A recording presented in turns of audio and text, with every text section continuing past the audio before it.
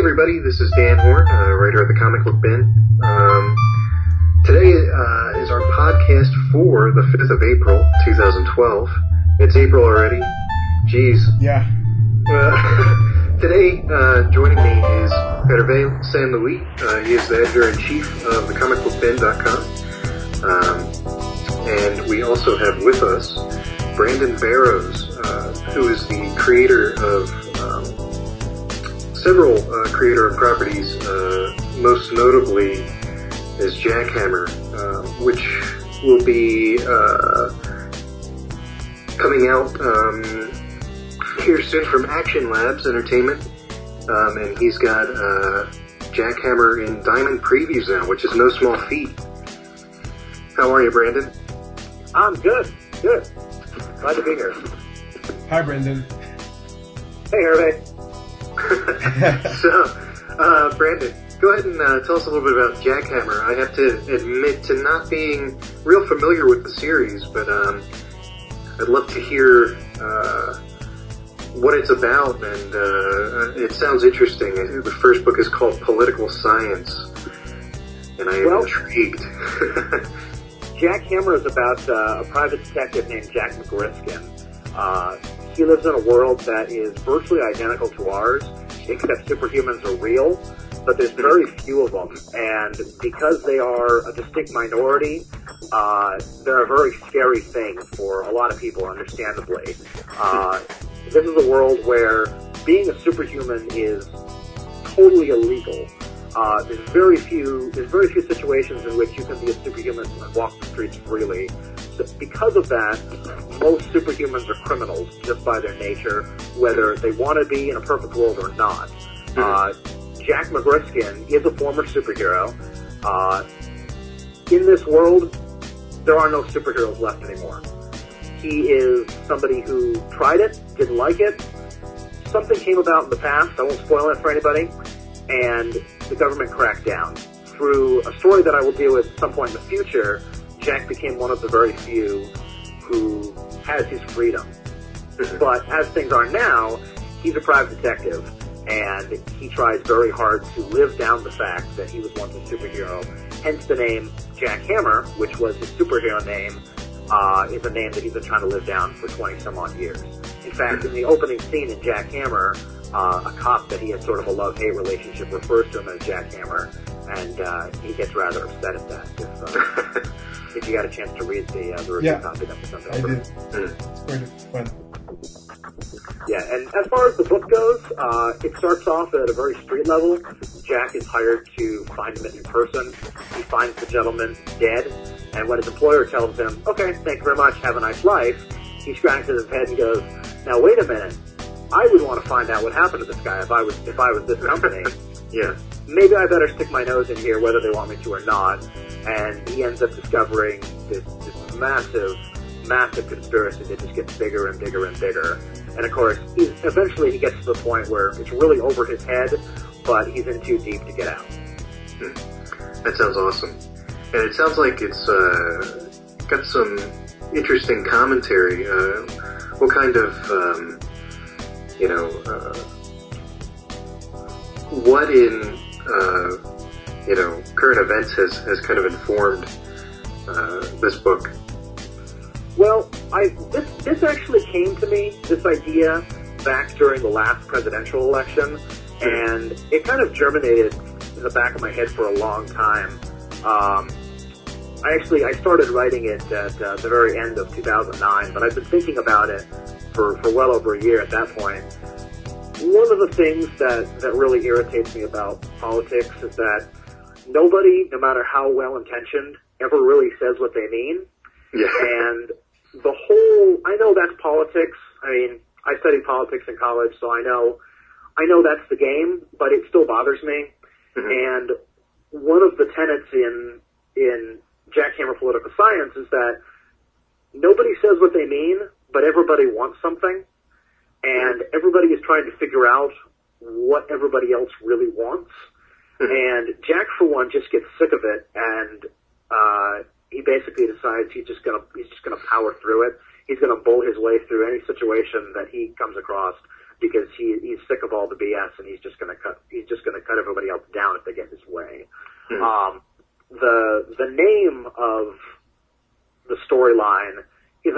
entendre that I can't really explain without someone having read the book and not ruin parts of it for them, so I won't. But if you read the book cover to cover, by the time you get to the end, it's pretty apparent what it means. And the reason I did that, I'm trying to figure out again how to explain this without spoiling it for anybody. The reason I did that is that I wanted to take that whole political concept of getting what you want without saying what you want and kind of twist it and exaggerate it a little bit and maybe show that there is a nastier side to that you and I probably will never see, but that is absolutely happening right now. Obviously the politicians in our world, they don't deal with things like superpowers, but if they were real, we would absolutely see the kind of situations in this book in real life. Yeah. Well, it's an interesting way of dealing with it. I mean, we've seen a lot of, what if superheroes were real type comic books before, but I'm not sure that it's ever been dealt with in American political landscape, I guess. Oh, well, thanks. I was trying to go for something different.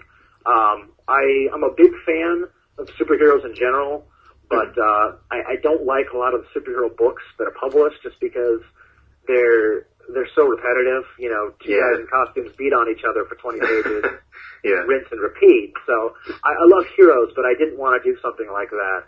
I'm also a big fan of crime noir. I love detective fiction. I love old noir movies, and I wanted to do something that integrated the sort of concept of a bigger than life hero with that sort of darker, seedier mystery type world. That's awesome. What kind of what noir movies have you are your favorites? What kind of inspires you? Let me think here for a second. Honestly, I have not had a lot of time to watch movies the last couple of years, but let me see. Well, I'll give you one of the obvious answers. One of the obvious answers is The Maltese Falcon. That is a great movie. Oh gosh, there's one with Peter Laird I'm thinking of. I can't think of the title of it. Actually, I think I just sent somebody an email about that. Let me see if I can find it.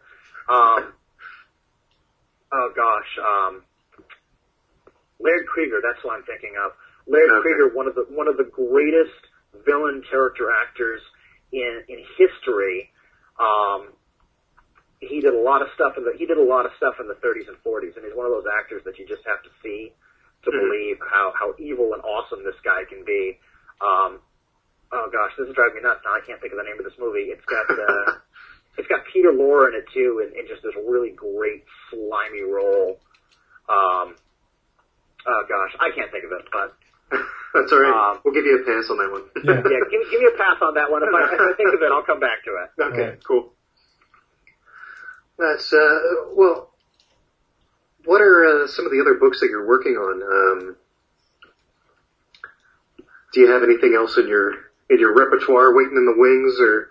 I do actually.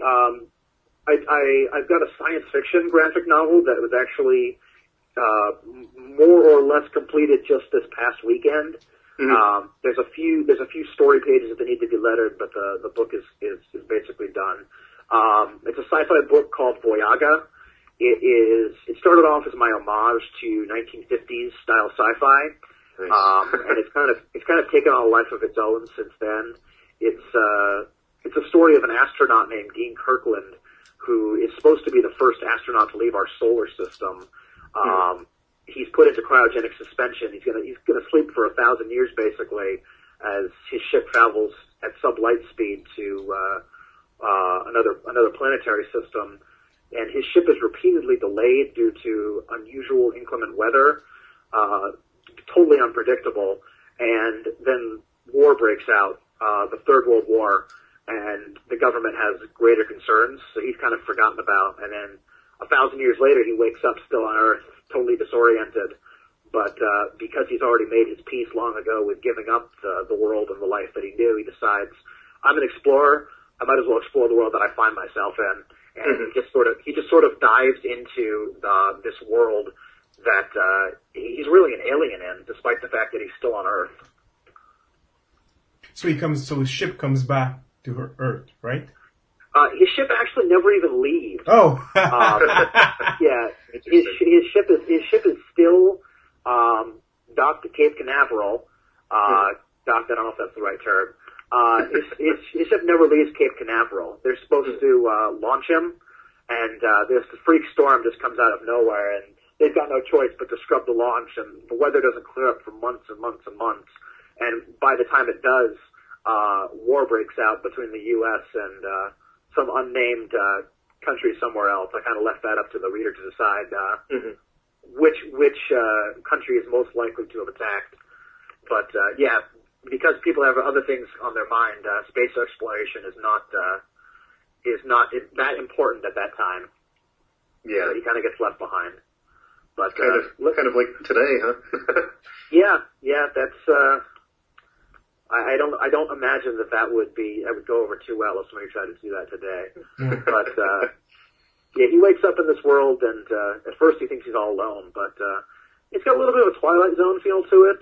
It wasn't my intention, but people who've read it have said it definitely reminds them of an old Twilight Zone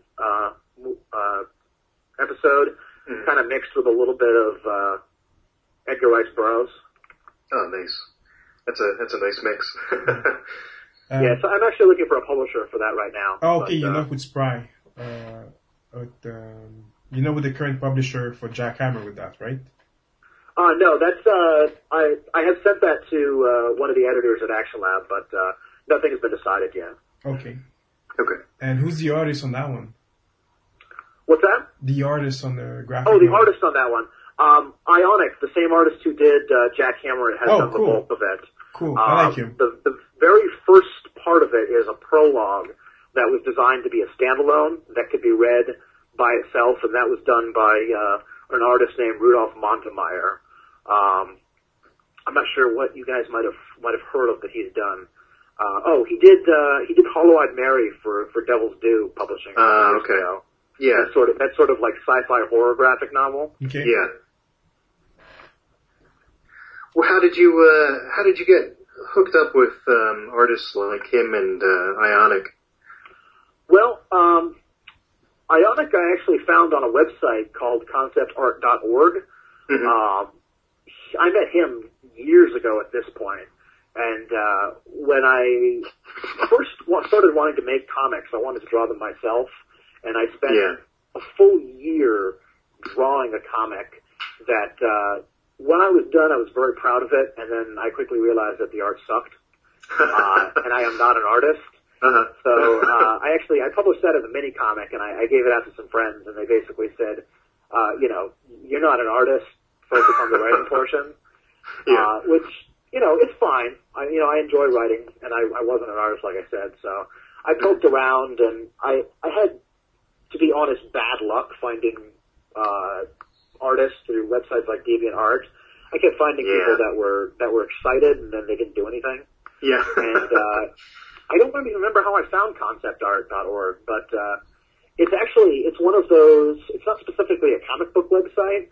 It's just a general website for artists looking for work. Okay. And I happened to see this post that Ionic had made, basically saying, "I'm a professional artist, but I've never done comics, and I'd really like to if anybody wants to get together." And his art was so incredible, I figured he probably had hundreds of offers, but I figured why not? And to my surprise, he said that nobody else had emailed him. Oh, wow. And he would love to do something. And we've been working together ever since. That was almost 3 years ago at this point. Wow. Yeah. And actually, I think I met Rudolph through there as well. I think, if I recall, I posted something and he emailed me. Wow.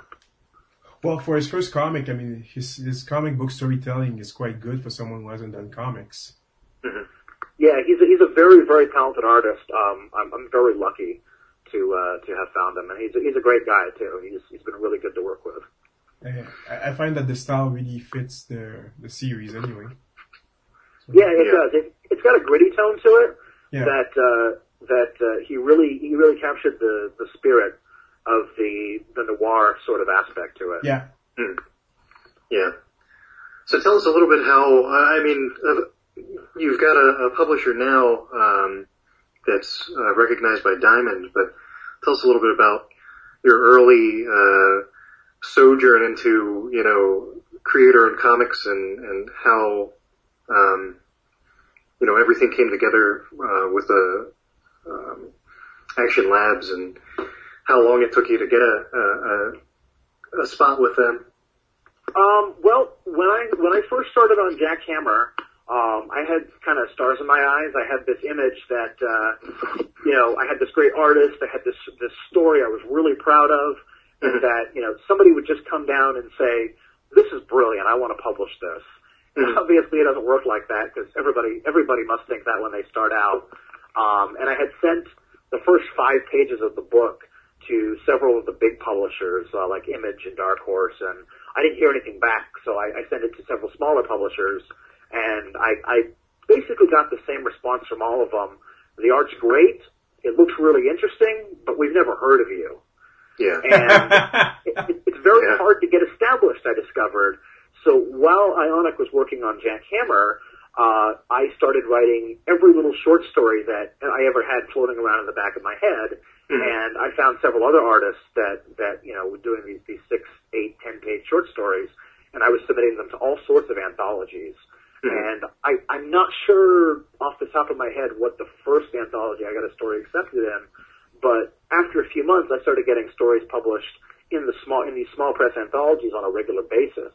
And after a while, when I was sending in submissions for things like Jackhammer to bigger publishers, I could say, I've had work published by this publisher, this publisher, this publisher, this publisher. And, even if they've never heard of the publishers, at least it shows that you've got something under your belt. Exactly. And a lot of people really want to see that. They don't want to take a chance on someone who's never done anything. And, I understand that. It makes perfect sense if you sit down and think about it for a second, even if it can be frustrating to break into the industry. And then Action Lab, they've got a great book called Princeless. I don't know if you guys are familiar with that. I read the first issue of that for one of the digital comics outlets, and I went, this is an awesome book. And I did some research, looked up Action Lab, and I said, if these guys will have me, I want to be part of the world that they're building, because all their books that I've read are fantastic. And I sent them Jackhammer, and literally the next day I got an email from their creative director, Dave Blanche, saying, "Hey man, when can I get you on the phone to talk about this? I want to publish this book." Oh, that's awesome. It's good. It was a really great moment. I told my wife, and she was like, "Oh, finally!" And I was like, "What's that supposed to mean?" But it was a very exciting moment. And the guys from Action Lab have been really great. I'm very excited to have Jackhammer come out through those guys. I think they're just going to get bigger and bigger, and I think they're going to do great things in the coming years. So, when does Jackhammer, when is it going to be released? It's coming out at the end of June. I forget if it's the 3rd week of the month or the 4th week of the month, but it's in previews right now, so it'll be out in June, and it's I think whatever the second to last or the last Wednesday of the month is, it'll be out in stores. Very cool. So you guys will be ready to hawk your wares at Comic-Con, right? Yeah, San Diego. I'm not going to San Diego. I wish I was. Come on. But yeah, I know. I still got the day job. I gotta slave away at. But I would love to go to San Diego. I'm not sure if I imagine someone from Action Lab will be there. I'm not sure who, because their creative director is in California, and so is some of the artists that they work with extensively. Oh, but I'm sure someone will have Jackhammer there. Awesome. Well, I'll keep an eye out for it. Oh, definitely. So what else are you, besides the 2 comics you mentioned, are you working on something else? I am. I've got a Western series called Western Edition that I started kind of as a challenge to myself. It started with one story about 2.5 years ago. Somebody had told me at one point that some of my comics were dialogue heavy, so I wanted to challenge myself to write a nearly silent story. I limited myself to 30 words, whether they were captions or actual dialogue. And I sat down, thought about it, and I ended up writing this 10-page Western story that was just a tremendous amount of fun. And I didn't want to stop writing this world, but because the story was designed as a standalone, I had to kind of figure out how to work it in there. So I came up with the concept that I eventually named Western Edition about this fictional town in Colorado. And the series is, how do I put this? It's a series of interrelated standalone stories. Each issue has 2 10-page stories. It's told in a non-linear fashion, but when you read the book in the order in which it's designed to be published, you pick up bits and pieces. And my concept was of a lifelong resident of this town telling stories about it as they think of them. You know, important incidents that might stick out in your memory, but not necessarily in the order that they happened. Yeah. So when you read the stories, they make perfect sense on their own. You may not know who all the characters are, but it won't necessarily matter for that story. But then maybe 4 stories later, you go, "Oh, okay, I see what's going on there. That makes so much more sense." Mm-hmm. So it's all kind of interconnected. That one, because of the nature of it, I had intended to do it as a series, and several editors had told me that it would work better as a graphic novel. So the artist that I'm working with on that is here and there working on the stories for that, and it'll probably be a little while before we're ready, but sooner or later we'll have a nice probably 150 page or so book where you can just sit down and read the whole story in one sitting. That's great. Yeah. So tell us more about Jack Hammer. Like, well, I haven't finished reading the story. I mean, it's 100 pages. Come on, Hervé. Well, I've read at least the first issue, and I'm in the middle of the second. Is it meant to be like you said graphic novel, but is it meant to be like a mini-series or what? Yeah, it was originally intended to be a mini-series. Okay. And Action Lab ended up doing it as a single volume, which is, it's fine. It actually works out better in a lot of ways because then folks don't have to worry about hunting down the issues. You can sit down and read the whole thing in one sitting. Is it riskier for Diamond, a graphic novel? I think it's actually better. Yeah? For Diamond and the publishers, because then they only have to worry about soliciting it once. Okay. Yeah. Especially the publisher. If you've got a series, you have to hype every issue, because there'll always be people that they've read the first issue, they're going to read the rest of them. But you've also got the crowd that if you don't remind them, they won't. And when you do a single volume, you only have to advertise, you only have to hype it once, and then it's out there, and you can move on to the next thing. Okay. Are there going to be more Jack Hammer stories after that? Oh, absolutely. I've actually written the next 2 series, or one-shots, or however they end up being published. The next one is it's a little bit less action-oriented than political science. There's a little bit more sort of a psychological aspect to it. It's one story in sort of 2 different halves. The first half of the story has a main storyline that sort of focuses on Ramona Harrow, Jack's assistant, and Jack has a mystery to solve, sort of as a subplot. We spend most of our time with Ramona going back and forth between her and Jack, and then the second half of the story is about Jack dealing with events from the first half of the story, and that one was actually designed to be to be a single story. It's a little shorter than political science. I think it ends up like 60 pages. Okay. So you can sit down and read the whole thing. That one actually also has a backup story in it about a character in Jack's world that we don't see in political science or the second storyline, but who will appear in the third one. And rather than having him just come out of nowhere in the third story, I wanted to have him have his own little short, so people get a feel for the character before then. Because he's actually a character that is actually older than Jack in terms of when I created him, but he's one of those characters that I didn't know what to do with until I realized that he fits perfectly into Jack's world. Yeah. So, he's not really a private investigator. He's really sort of more of a professional smash and grab artist for hire. But, nice. he is known to both Jack and Charlie Martin, the Boston police detective. In fact, Detective Martin also has his own solo adventures. He's had 2 solo adventures that I've written for him that actually appear in an anthology from Grim Crew Comics called Extraordinary. I think we're due for the 3rd issue is out in May, and he's got a story in that. Interesting. What about the driver? Stu actually also has his own solo story.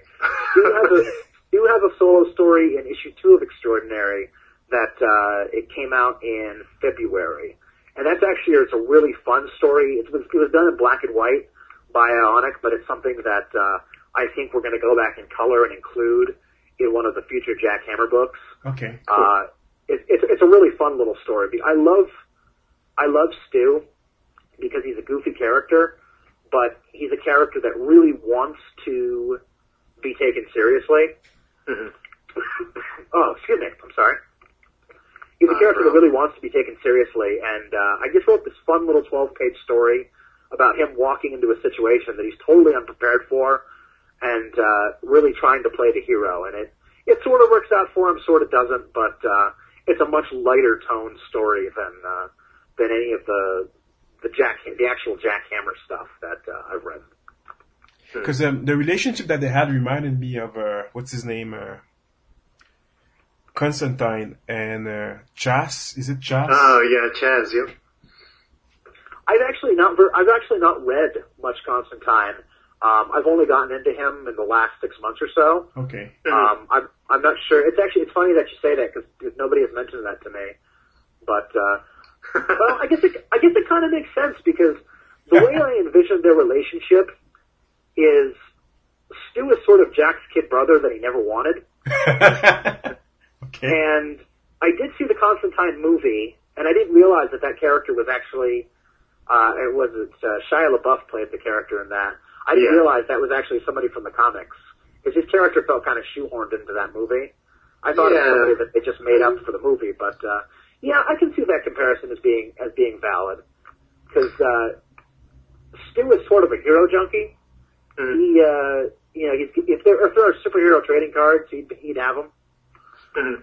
But he's got a little bit of a hero worship going for Jack. Nice. Yeah, I mean, speaking of Chaz in the movie, I think you're right. I'm not sure that I've read a Hellblazer comic that's had him in it. But then again, I mean, that series has been going on for a long time. I haven't read, half of the issues, so. Yeah, I think I've read like 10 of them. Yeah. I haven't seen them. Oh, okay.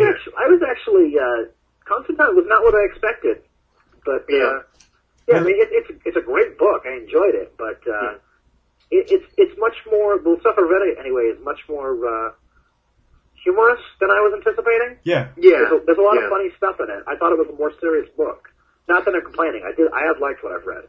Yeah. Well, I think the movie was, super melodramatic interpretation of what the comic books were, Yeah. Yeah. I didn't think it was a bad movie, but it would never make my top 100 favorites. Yeah, exactly. I haven't seen the movie yet, but I've read tons of Hellblazer, so, Chaz has always been there, and he's the driver, which is why I found that the relationship a bit funny. Is Chaz in Hellblazer? Oh yeah. Is he really? Oh yeah. Man, I haven't seen him. He used to be there way back. I don't know if I don't read Hellblazer these days, so I don't know. Yeah. But he used to be like a regular character in the early series. Okay, like the Jamie Delano days? All the way to, was it Garth Ennis? Yeah, Garth Ennis had a long run. Yeah, all the way to Garth Ennis. He was a regular in there. Oh, okay. Oh, I didn't know Garth Ennis wrote Constantine. Yeah. Yeah, he wrote it for... I might look for those. I love him. Yeah. You need to get Rake at the Gate of Hell. Yeah. That's a classic Garth Ennis Hellblazer. Well, speaking of Hellblazer, we just had Mike Carey on last week, and he wrote. Oh, really? That's cool. Yeah, he wrote all his engines. Awesome Hellblazer story. That's a good one to look up too. No, I just thought that the relationship was a bit similar. So, but that's cool. I mean, it's really fun. Yeah, it's quite funny actually. Yeah, there's a scene with Stu in the third issue that you'll like if you like Stu. There's one that how do I put this? He's pissed off, and I was trying to think of when I wrote it, I was trying to think of how would this character, who is impossible to take seriously, how would he react when he's really, really angry, but at the same time, he still wants Jack to like him, so he doesn't want to go too far, push any buttons that he knows he shouldn't. So I won't spoil it for you, because I imagine you'll read it sooner or later, but yeah, there's a scene in the third issue that I think you'll like if you like Stu. Cool. I'll read it tonight. I mean, I didn't have time to finish it, that's why. Oh, no, don't worry about it, that's cool. Shoot me an email, though, let me know what you thought. Oh, I'll probably write a review about it anyway. Oh, awesome, cool. No, I look probably. forward to reading that then. Usually I review almost everything I read, so. Yeah. Yeah, I'm in the opposite boat. I read a lot and then review maybe 2 or 3 books. Yeah, I write for a website called Cosmic Book News, and I read a ton of comics too, but if I end up reviewing 2 a week, that's pretty good for me usually.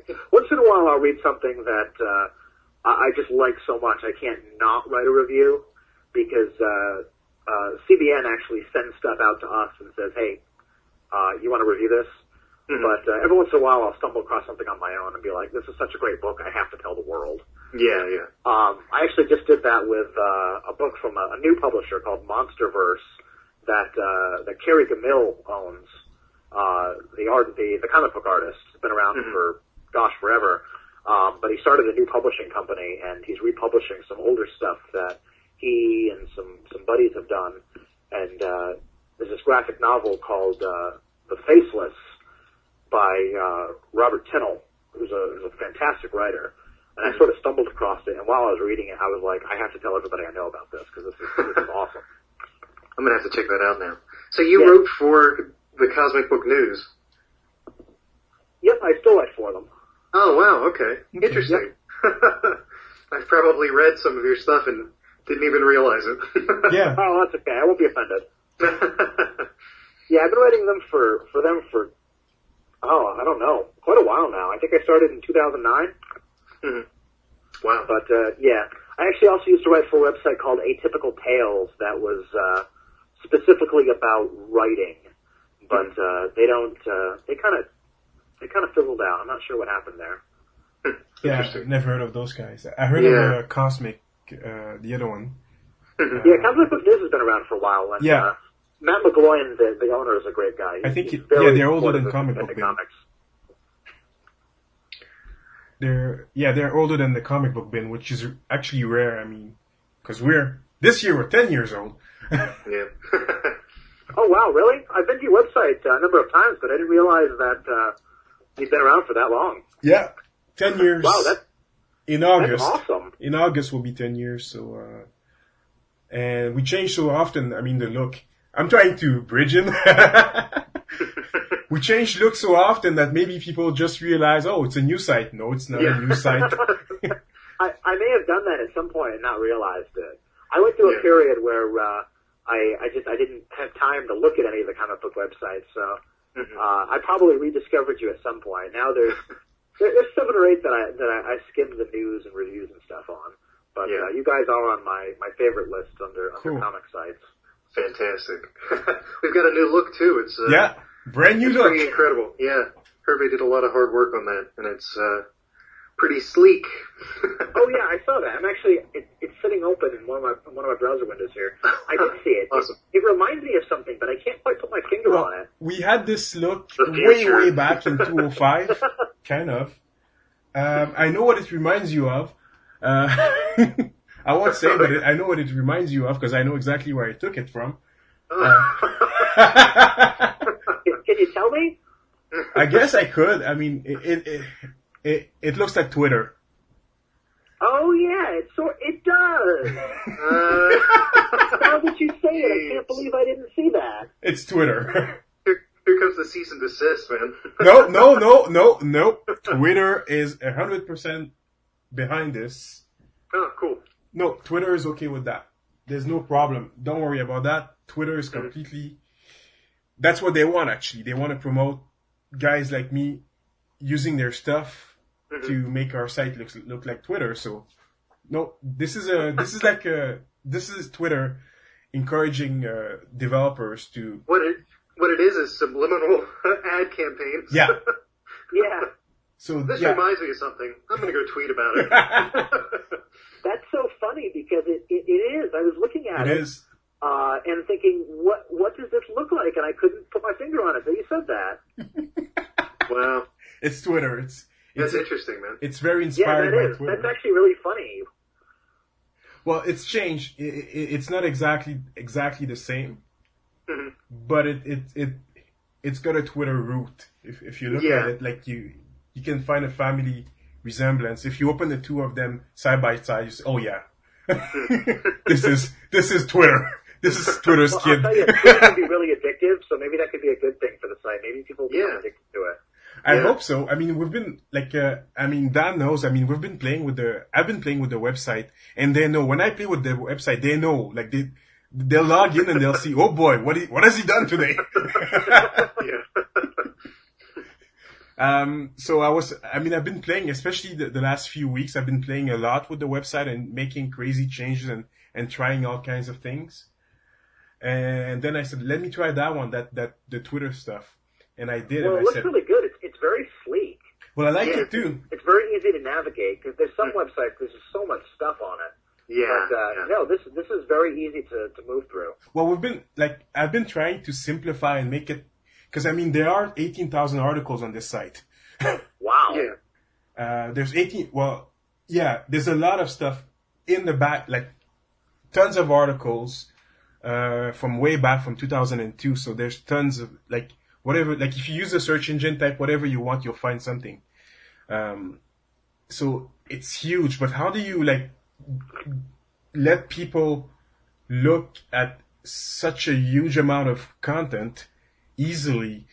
So I've simplified some of the search. I mean, there's still some pages that need to be fixed. I mean, the search page need to be fixed, but they work. I mean, it's still the same content that's in the back. Yeah. But and there's lots of sections and so on, columns and so on. So how do you let people know, hey, there's this big website that's... People always say that we're a small website. I don't know why they say that. I think with 18,000 pages, we'll probably have more pages than most websites on the planet. Yeah, you got to be one of the bigger websites, but and that's funny. I never even thought about how does a website store all their old stuff. I mean, especially when you get to the point where you're 10 years old. Yes. And you do have almost 20,000 different articles. That's never even occurred to me, but that's a lot of stuff sitting on a server somewhere. It is, and it's not easy to manage, to go through it. So I tried my best. I say, let's start with this new look, and let's simplify. I've always been trying to make things as simple as possible. I really want to make because I know there's a huge amount of content on the site. How do you make it easy? And especially the home page, which is the first thing that most people see. It's always a challenge. Like, do you put more or do you put less? And this time I went with a little bit less. There's still a lot of articles on the first page. But it's like, here you go and go ahead and discover. And once you get in, you see there's more options to see more stuff if you really want to. But then probably, I don't know what you have to say, because you know about the stuff we cover. I mean, there's a lot of stuff. And I like this. I mean, I'm not just blowing smoke at you. I mean, I like it. It's clean and clear, and I don't have to hunt and peck for anything. But there's so much stuff that I could look at if I wanted to. Yeah. In fact, I've actually been sitting here opening up various articles, going, "Oh yeah," like Axe Cop for president. Yeah, I mean, it's, when I think, I don't think we were ever on the verge of, a sensory overload with our front page. but this new look is such a drastic change that when you compare it to something like Comic Book Resources or Comic Vine or IGN, it's just like, holy cow, like, how can I even, look at these sites without losing my mind? Yeah, well, because I mean, when I look at those sites, I feel how they have polls, they have things, I'm like, too much. Ads popping up, shooting at you. Yeah, there's too much stuff. I hate the ads popping up. They're driving me nuts. Yeah. I can't think of any comic book websites, but there are some websites that I go to. So many ads pop up that I just close the whole site and try to find it someplace else. I know the info is on that site somewhere. I just don't want to deal with it. IGN has huge ads that pop up and just cover their whole page, and you have to search for the little tiny close button in the corner. That would drive me nuts. Yeah. So yeah, I mean, this one is simple, and the homepage is, I don't know, I feel it's clean enough, and there's just enough material on the first page.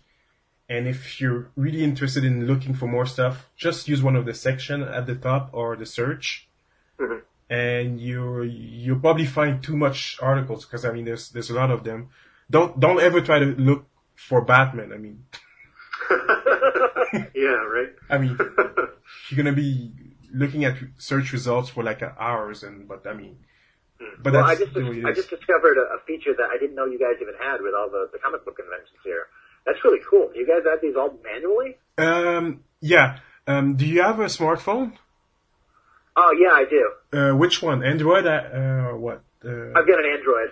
Well, go download the Comic Book Bin app. It's the same calendar of event that's in the Comic Book Bin app. Oh, cool. It's a free app. That. So it's the same calendar that we have in the app. And when you look at we have the same article that are on the website or on the app at the same time. So let's say we change a comma on the actual website. It also changes the comma on the app itself. So it's always updated. It's updated exactly at the same time. So whether you use the app or you use the website, you always have the same content exactly up to date. And part of that is the comic book convention listing. So they're all listed in there. Stuff that I've never even heard of. I don't know how you find this stuff, man. Yeah, I was looking at it and I'm like, I've never heard of that one, never heard of that one. I was like, okay, I'm going to be at that one. Yeah, it's really extensive and it's really kind of impressive that it's a newer feature, isn't it, Hervé? No, we've had it since the app came out, but I think it's something that you've been I've been putting more effort in it. Yeah, you've been focusing more attention on it. Yeah. So now it is updated all the time. And I think it's probably the biggest comic book convention listing ever assembled, and it gets updated all the time, continuously. So I mean, if it's not listed there and you're listening to this podcast, send an email to Comic Book Bin and tell us about it. We'll make sure it's in there. We try to cover as much as possible. And if that's cool. Yeah. And it's all free. It's free. I mean, they don't even pay for that service. And the other thing we also do within the app is the store locator. It's the only one that actually works. No, it's true. It works. It works in China. It works in France. It works in Belgium. Works in Australia. If there's any comic book store in Africa, it will work there also. That's really cool, because I found one a while back, and it was bringing up stuff in like Virginia, and I'm like, no, that Vermont. one. I'm in Vermont. No, that one will work in Vermont, but you can also, like, by default, it will know that you're in Vermont, so it's gonna give you only stuff in Vermont, around 50K around your place. But you can also type in another city or another place. Well, that's cool, because when I'm on the road, sometimes I like to check out comic book shops I don't normally go to. Yeah, exactly. No, that's one of the things I look for. Yeah, well, that one is based on it uses the GPS on your phone, so it it knows, like, it's not the list. It's probably even better than Diamond, because Diamond comic book stores have to pay to be in Diamond's list. With this one, it uses the GPS on your phone. It does not use Diamond. So if there's a comic book store in Africa, and I've tried it in China, I've tested it in China, and it found me some comic book stores in China. So I know it works. If it works in China... I didn't realize that comic book shops had to pay Diamond to be on their directory. That explains why my comic shop is not in there, because I've been buying comics there for more than 20 years, and I never see them on list anywhere. People are always like, there's a comic book shop in Burlington? You know, that... It seems like nobody knows about it except for the people that have been going there forever. Yeah. But that's funny. That's really cool that you guys can that it can pull that up just based on the GPS. Yeah. That seems so awful, though. I mean, that's like Diamond cutting off their nose to spite their face. Not listing all the people that order from them. that doesn't make any sense to me. But no. I don't make the business decisions, so. Yeah. Well, I leave the business to somebody else because then stuff makes my head hurt. Well, that's why you need to download the Comic Book Bin app. Then you'll find all the stores, and you can also type them in. And we bypass Diamond because, I mean, like I said, the store in China is not going to be paying Diamond either. No, they're not. No. But it just works. Well, that's really cool. I'll have to download that. I guess actually the reason I had you guys call me tonight instead of trying to do Skype on my smartphone is that it no longer picks up my Wi-Fi at my house, and I can't figure out why. Interesting. Oh, wow. Yeah, it is strange because every other device I have here works just fine on the Wi-Fi, and my phone works on the Wi-Fi fine anyplace else. Mm-hmm. Just it will not pick up my wireless router for some reason. Were you recently traveling? No, that's the weird thing. Is that it worked fine up until like 3 weeks ago, and then just suddenly wouldn't. And at first I was like, oh crap, the router's down, but my iPad and everything else can connect to it. So I don't know. I think Samsung just decided it no longer liked my router. Well, my fiance has a Samsung as well. She had the same problem when we went from San Diego to Philadelphia. And she had to call customer service or whatever, and they walked her through this like 10-step process to get it fixed. There's a bunch of settings that you have that automatically get switched off at some point if you trip your router, or if you're traveling or trying to connect to a different router. So I might have to break down and call them if it continues. Yeah, at this point it's not a problem because I got the computer and the iPad and everything, but it's just kind of one of those frustrating things if you want to use it. Mm-hmm. Cool. So tell us, what kind of comics you said you read superhero comics. What else do you read? Or is there anything particular? I read a lot of stuff. One of my favorite books is The Walking Dead. Okay. And I got in a little late in the game. I started reading it somewhere like in the mid-50s. So I haven't been reading it from the start. That was the sweet spot, I think. Yeah, it was. It was one of those things where somebody had told me, hey, you gotta start reading The Walking Dead, and I had dropped like 9 books that I'd been reading forever, and I was like, I gotta get something new, so why not? And I couldn't get it.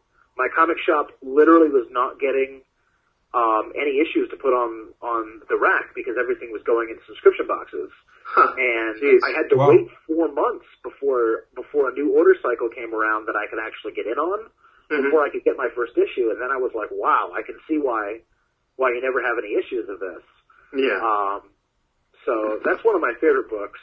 I also like Tim Seeley's Hack Slash a lot. I've been reading that for quite a while. It's gone to some weird places lately, but it's still a really good book.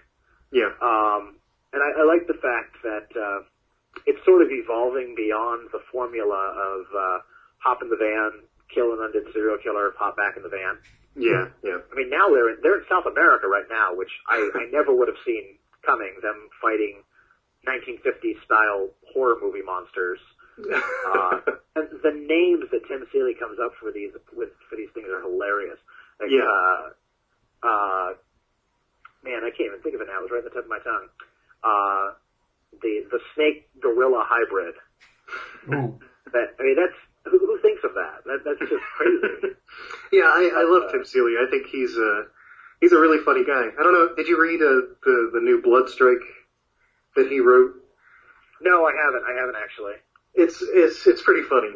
I think it took some heat from some of the bigger reviewers, but I really enjoyed it. I thought it was funny, and maybe people weren't didn't find it as humorous as I did, but I really like the way he writes.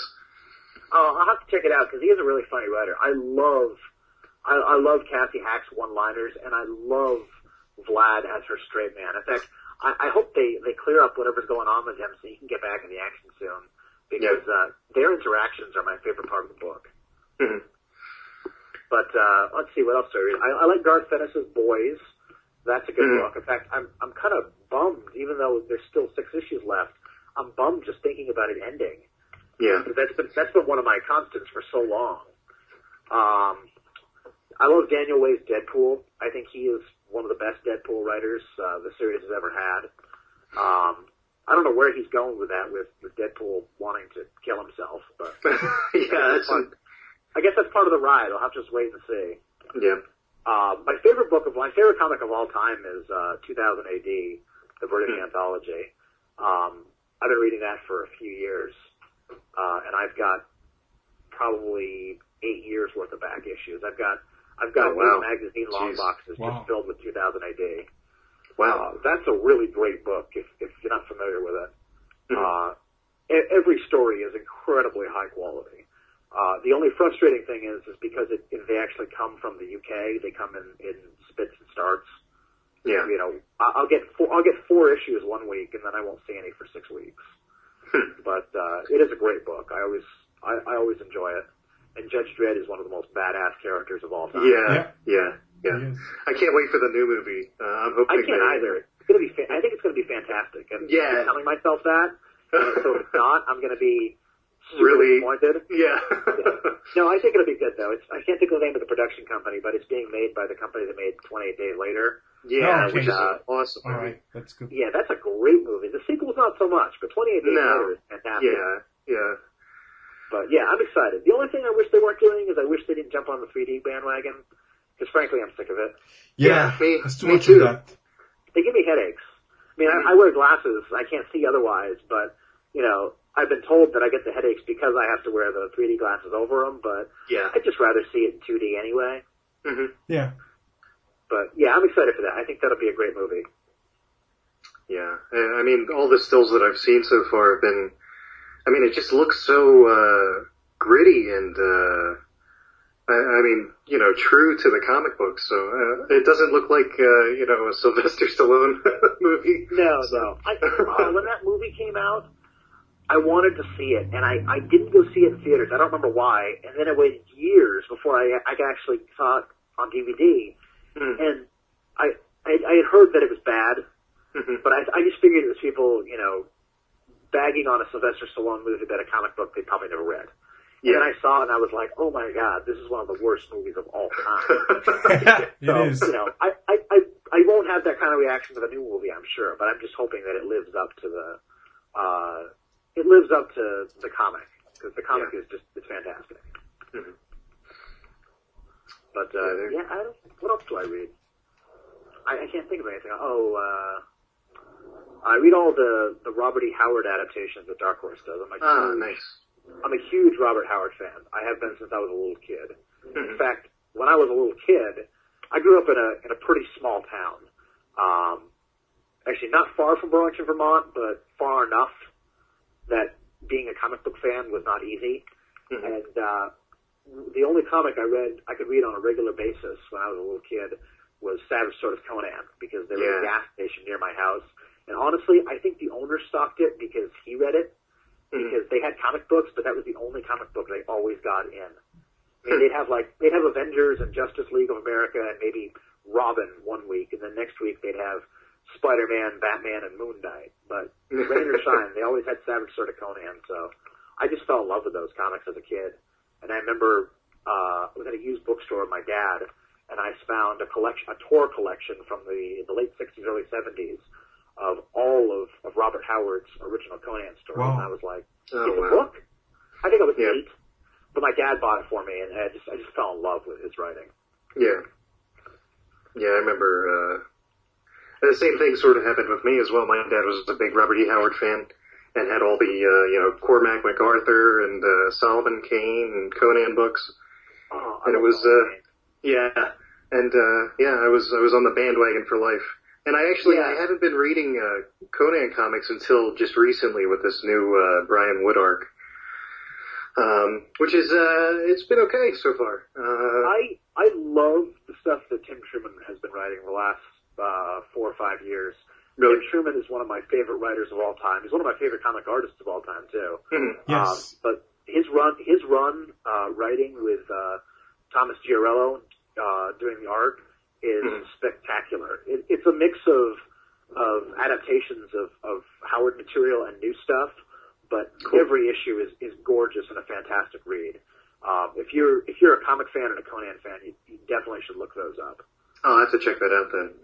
I sort of fell off the wagon with Busick's run, not because I didn't like it, but because I don't know, I just went through a period where I wasn't reading anything. You know, I was just collecting things, and I was like, okay, enough is enough. I think everybody goes through that phase at one point, because I did the same thing in the 90s. All the books that I loved got canceled, and or the companies went out of business, and there just wasn't anything that I wanted to read, and I spent like 3 years not I would say not reading comics, but not reading anything new. Yeah. I would still go into the comic book shop every week, and I would spend an hour looking through the back issue bins and pick out five or six things. Yeah. In fact, it happens all the time. it was Thunderbolts that got me back into reading comics on a regular basis. And I saw the cover of issue 1, and I was like, that looks like a cool book. And I've been reading that ever since. It's not easy when you get into that phase where it's like you're almost giving up on comics. Yeah. Never easy. I mean, I go through those phases all the time too. Even at the bin, it's not easy. That's actually worse. Oh, go ahead. No, it's actually worse. Yeah, sorry. Oh, I was just going to say. Go ahead, Brandon. Every time I think I want to give up on comics, and fortunately it hasn't happened in a while, I just find that one book that I'm like, this is awesome, and it just totally rekindles my love. But I don't think I could ever truly give up comics. I love everything about them too much. You know, reading them, creating them, whatever. I just want to be around comics. Speaking of that guilt, I recently had this really awful conscience pang at the comic book store because I want absolutely nothing to do with Avengers vs. X-Men. Oh, I don't either. I've been constantly, I have been constantly bombarded with this AVX stuff for the past few weeks. And I'm standing there going, I'm not going to buy this, I'm not going to buy this. And then I reach for it, I look through it, and I'm like, nope, not going to buy it, you know. Did you buy it? No? No, I didn't. Good. Well, good. No, I mean... I can't read any of the mega events anymore. Yeah, I can't either. The last one I read was whatever the one that was after Secret Invasion. What did they call it? Siege. Siege, yeah. Yeah, that was awful. Yeah, and Siege was like, I'm like, okay, at least they got down that we don't want it to drag on for 2 years this time. Yeah. But it was still awful. And I've never really liked the mega events because I don't like that it invades all the regular books. And you don't know what's going on for, 2 or 3 issues of your favorite book. And I don't like that you have to buy 10 limited series and 40 one-shots to get the whole story. Yeah. And I tried to keep up with not Secret Invasion, Civil War. I tried. Me too. Because there was some cool stories in there. Some of the individual stories that came out of that were really awesome. But at one point I realized I had bought 7 trade paperbacks and a bunch of one-shots and limited series that I really didn't want to try and get a story that I discovered I didn't really care about. I only cared about certain parts of it. Yeah. And I was just like, I'm done. And I did read Secret Invasion because that seemed really cool, but it was the same thing. Overall, the storyline, I didn't care. It just seemed like a way to wipe out a bunch of continuity.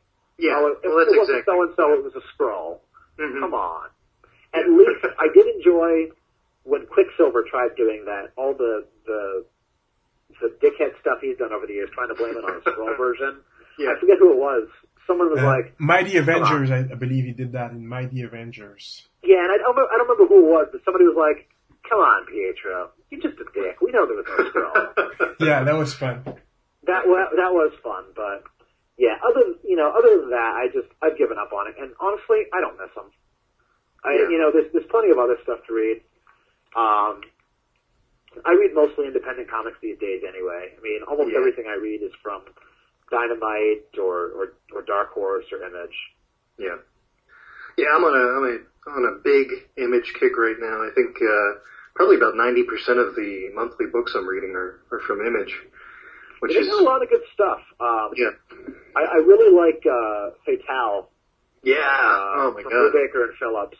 Yeah. But, I liked Criminal and the other stuff that they did. So I mean, I knew I'd like this.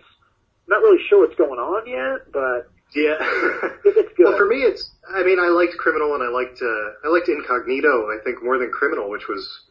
Incognito, that's the other one I was thinking of. Yeah, I thought that was a great book. But for me, like, Ed Brubaker, I can, take him or leave him, it seems like. I really don't like his Captain America stuff. Oh, really? I like his Captain America stuff a lot. I know, everybody loves his Captain America, and I'm like, it's not for me.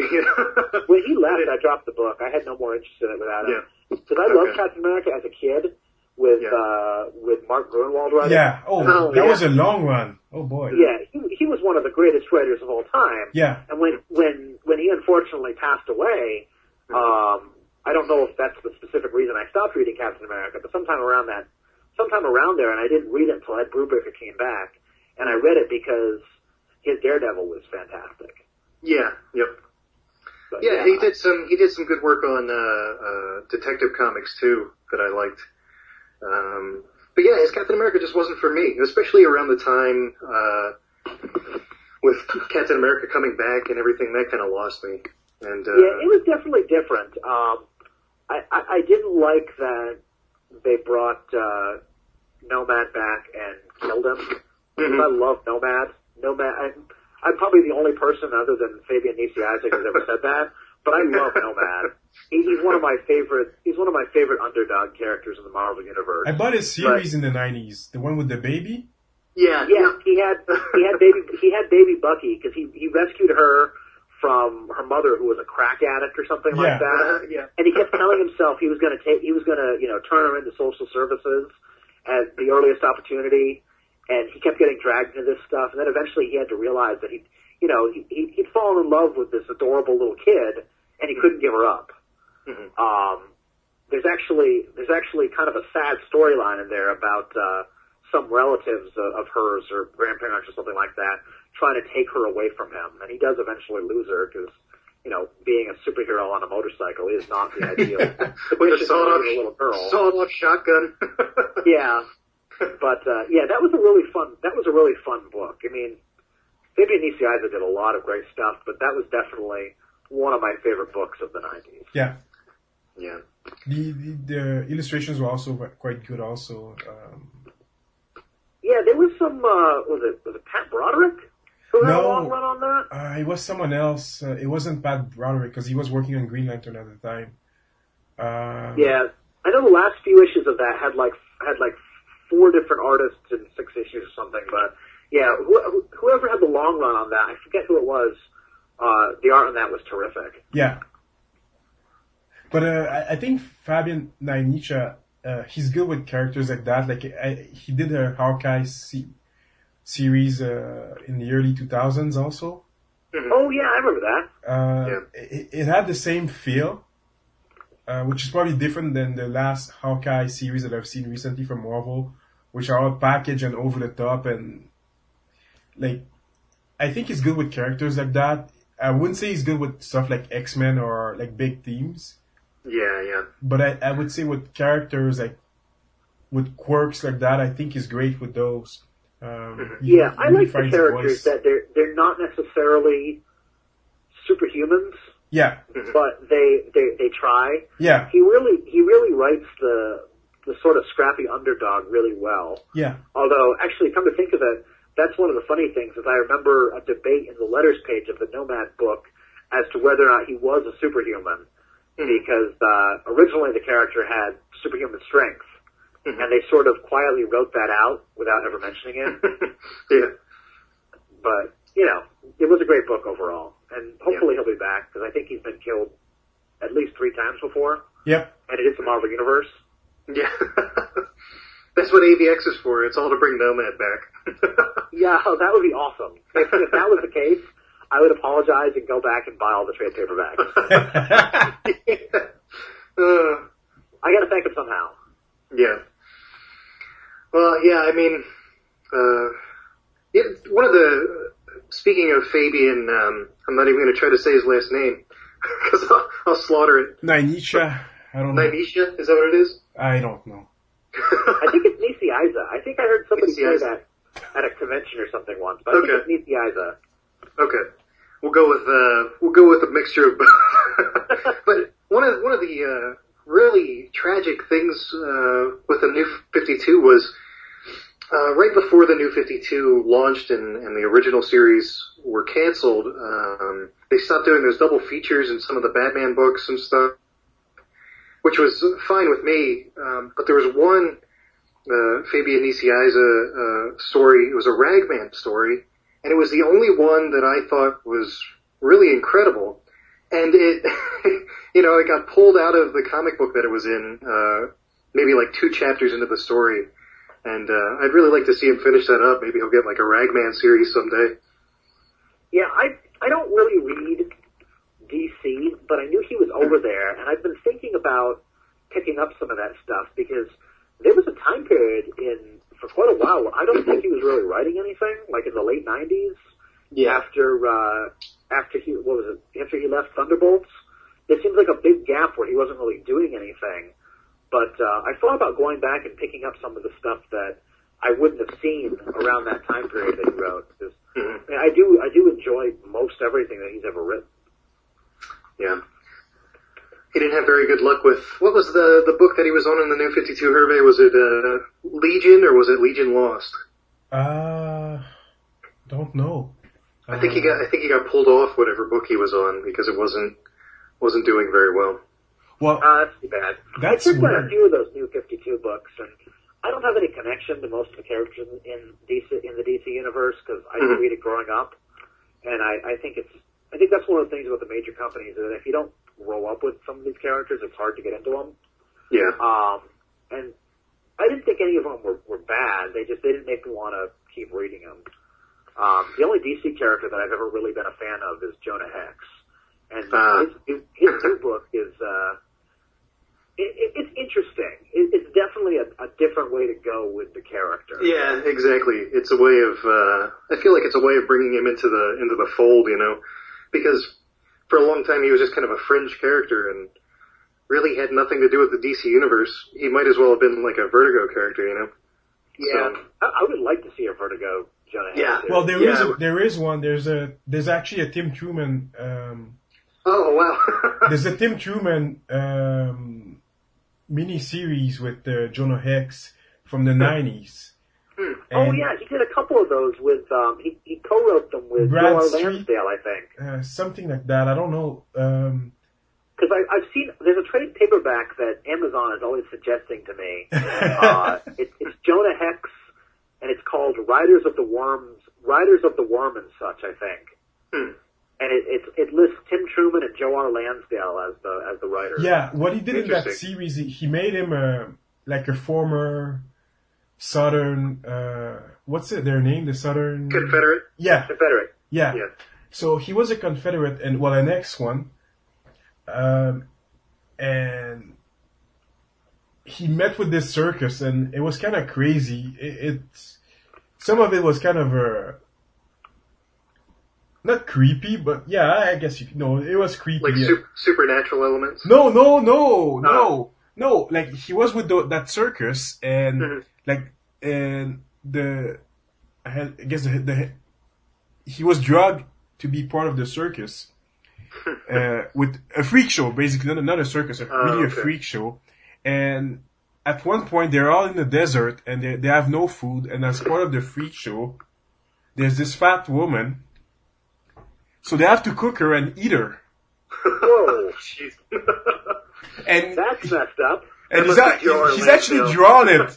Like she's like on a barbecue thing, and like they're rotisserieing her. Yeah. And there's a couple of funny lines in there. For some reason, like to brainwash him, they had to put him in some kind of mix, some kind of pickle juice, something. So he's put in this barrel, and the villain keeps bugging him and talking to him, and he goes at one point, "Stop bugging me! I'm pickling," or something like that. Well, I'll have to check that out. But, yeah. I do love Jonah Hex and I do love Tim Truman. Yeah. It's kind of crazy. So if you like stuff like that, I mean, for me, like the woman barbecuing, that was a bit crazy. I didn't like that very much. That is pretty crazy. That's really messed up. But it's not even like, it's just like an afterthought, you know, it's not even like the big part of the comic. Yeah, it's just, oh yeah, we're hungry. Women in refrigerators and on rotisseries. That should be the new movement. Yeah. So, I mean, yeah, but obviously visually it was a great series. So, yeah, it's from the 90s, the late 90s, if I'm not mistaken. Yeah, it's probably, I know it's been collected. I'm pretty sure it's been collected, so it's pretty easy to find. Yeah, I've got it somewhere. I spend a lot of time on Comic Book Database. It's a great website. Mm-hmm. And I see that they did, here's the one I was thinking of, Riders of the Worm and such. They also did one called Shadows West, and they did one called Two Gun Mojo. So I'll have to figure out which one is the one with the lady getting eaten and not get that one. And get one of the other two. Because that does sound really gross. Well, it's just like a couple of panels. So, but anyway, I remember, that's all I remember from that. That and the fact that he was like in a pickle barrel. That's all I remember. I don't remember anything else. But yeah, I'm gonna say that because he's a horror guy, that's probably a Joe R. Lansdale. Yeah, not a Tim Truman. Exactly. I wonder if Tim Truman gave him a look when he said, "Oh, let's put the fat lady on a spit and roast her." I would hope so for decency's sake. Yeah. No, that's pretty out there. Yeah.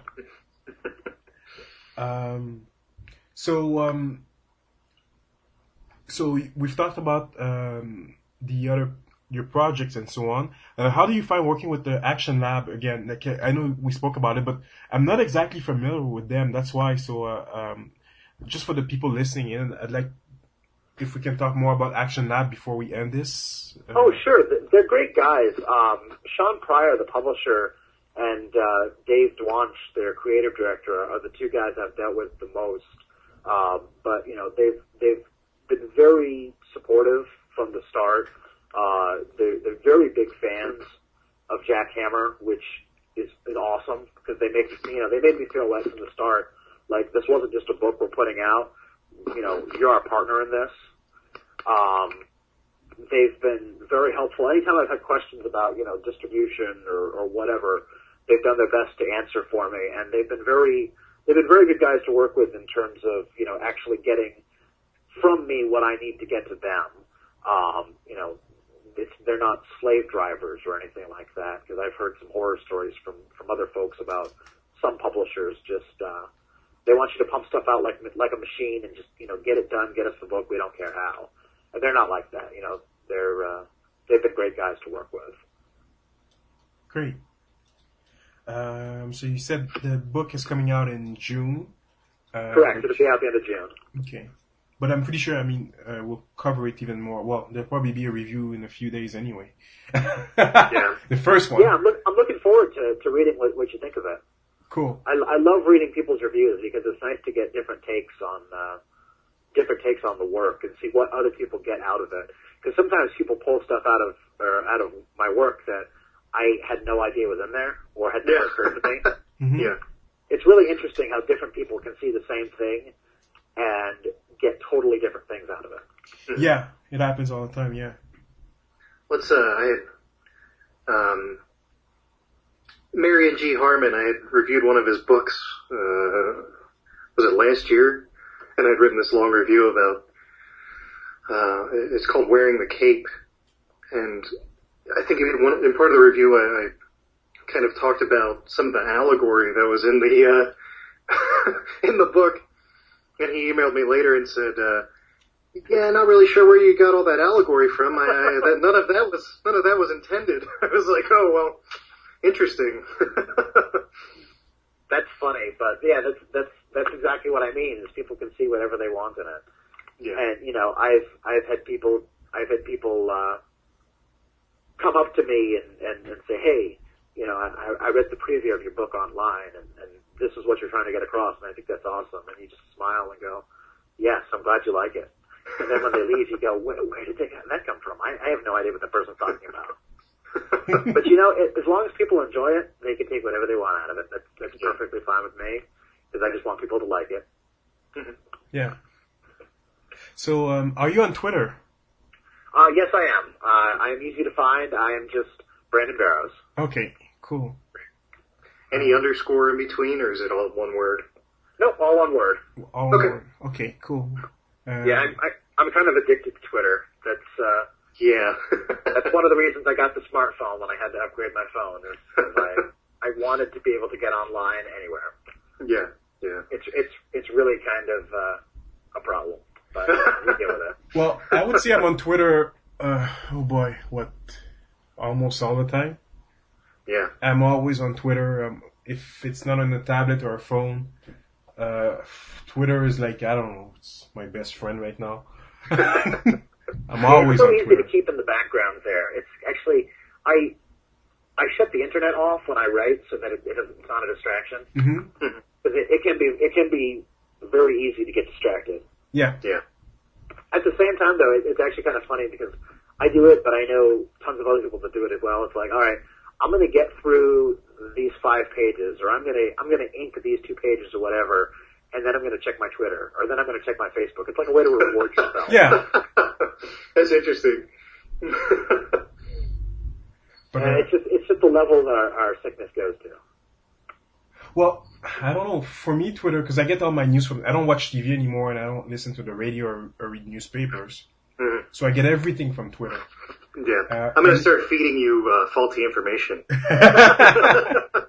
Hey, Hervé, did you hear about the California slid into the Pacific Ocean? I'll say, no way. Yeah. Or I'll retweet it right away. It's kind of weird because that would be a trending topic, I'm sure. yeah. I don't even I'm not even into Facebook at all these days. I mean, I log in just once in a while to see what's happening, but I'm not even into Facebook. Like, I don't know, my Facebook is, I don't know. It's where I've done pictures. I don't use it either. I mean, my wife is on it all on her Facebook all the time, and she created an account for me because she didn't like that I wasn't on. And if I log into it once every 2 weeks, that's my frequent visit. That's frequent visits for me. I actually kind of forgot about it for quite a while, and then somebody tagged me in a photo or something, and I got like 40 emails in a day. So-and-so liked the photo you were tagged in. And I was like, oh, I do have a Facebook account.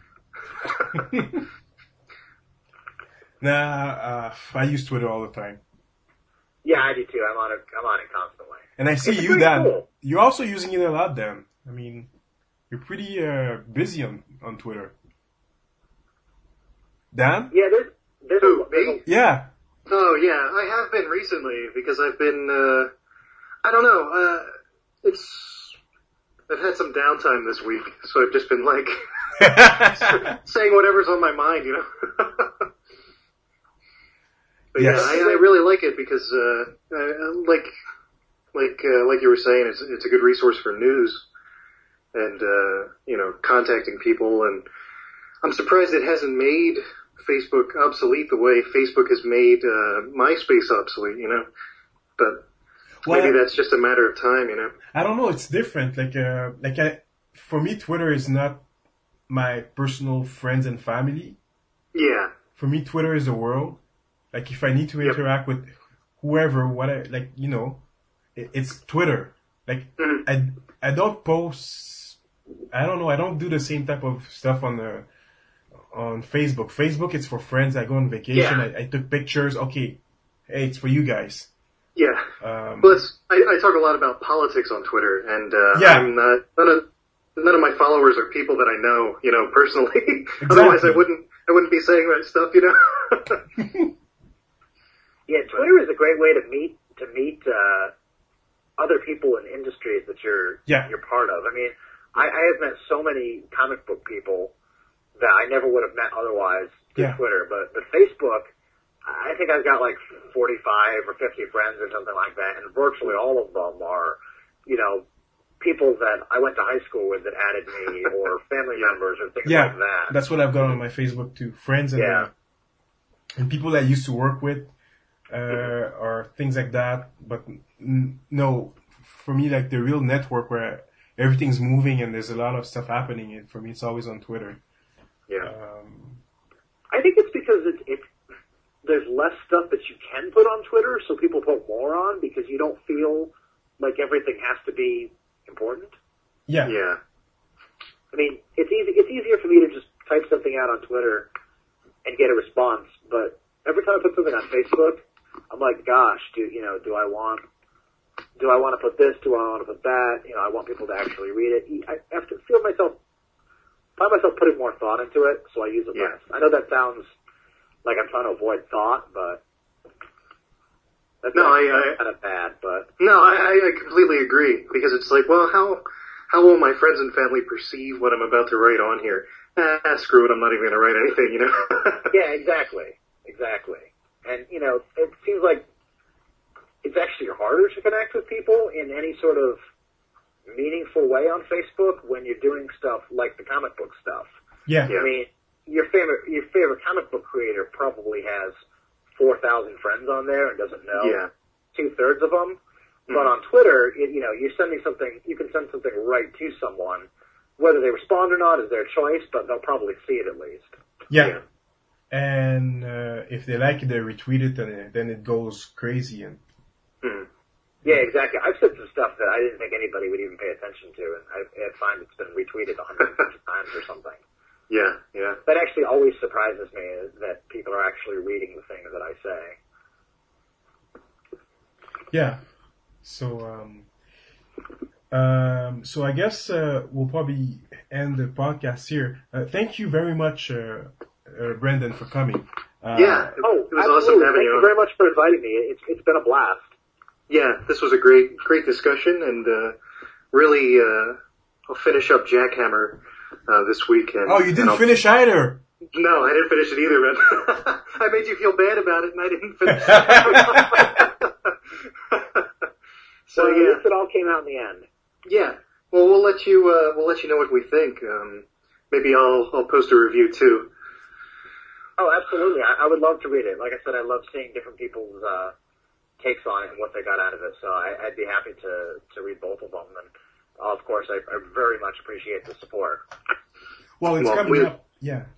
We love supporting small press guys. I mean, like we were saying, we're not really connecting with anything in Marvel, and very, very little stuff in DC. So for us, creator-owned stuff is kind of, I think, where the industry's going. So we gotta support you guys. It is more fun. I mean, at least when you open something like Jackhammer, there's no expectation. You have no clue what you're gonna find in there. Mm-hmm. Like you look at the visuals at first. I mean, because we got it from the press release I got a press release earlier this week or last week, and you have not. I mean, there were a couple of pages, but I didn't read them, even though I did post them. But I guess the first hook was the artwork. So this is interesting. This is different. Let's see where it goes. And then you get the actual comic, and then it's this just like what you built. You built a whole universe, a whole new way of seeing comics and stuff. What you call powers, which was interesting also, because it's always interesting to see the good old superhero reinterpret, like a new take on superheroes. Yeah. And that's what like independent comics bring. Like you're not expecting the same. Oh, okay, the Joker is here, Penguin's here, Batman's here. Yeah. It's probably absolutely. That's one of the things that I don't like about mainstream comics, is that I love a lot of the characters, but a lot of the stories just don't seem important, because you know that ultimately nothing significant is going to change. Yeah. And if something significant is going to change, they're going to let you know way ahead of time, because they want people to build hype and read about it. Yeah. And it's frustrating, because even when you're in a situation that it could seem suspenseful or dramatic or whatever, it's not really, because you know that Green Lantern or whoever is not really going to get killed off, even though he's in a dangerous situation, because it's his book. Yeah. So, yeah. But anyway, I'm glad that you guys have liked what you've read so far, and I look forward to reading your reviews. Cool. Yeah. Well, thanks very much for coming on. It was a blast, and hopefully we'll get to do this again soon. But for now, thanks for joining us, everybody, and thanks for listening. This is Dan Horn, Hervé Saint Louis, and Brandon Barrows signing off. Thanks.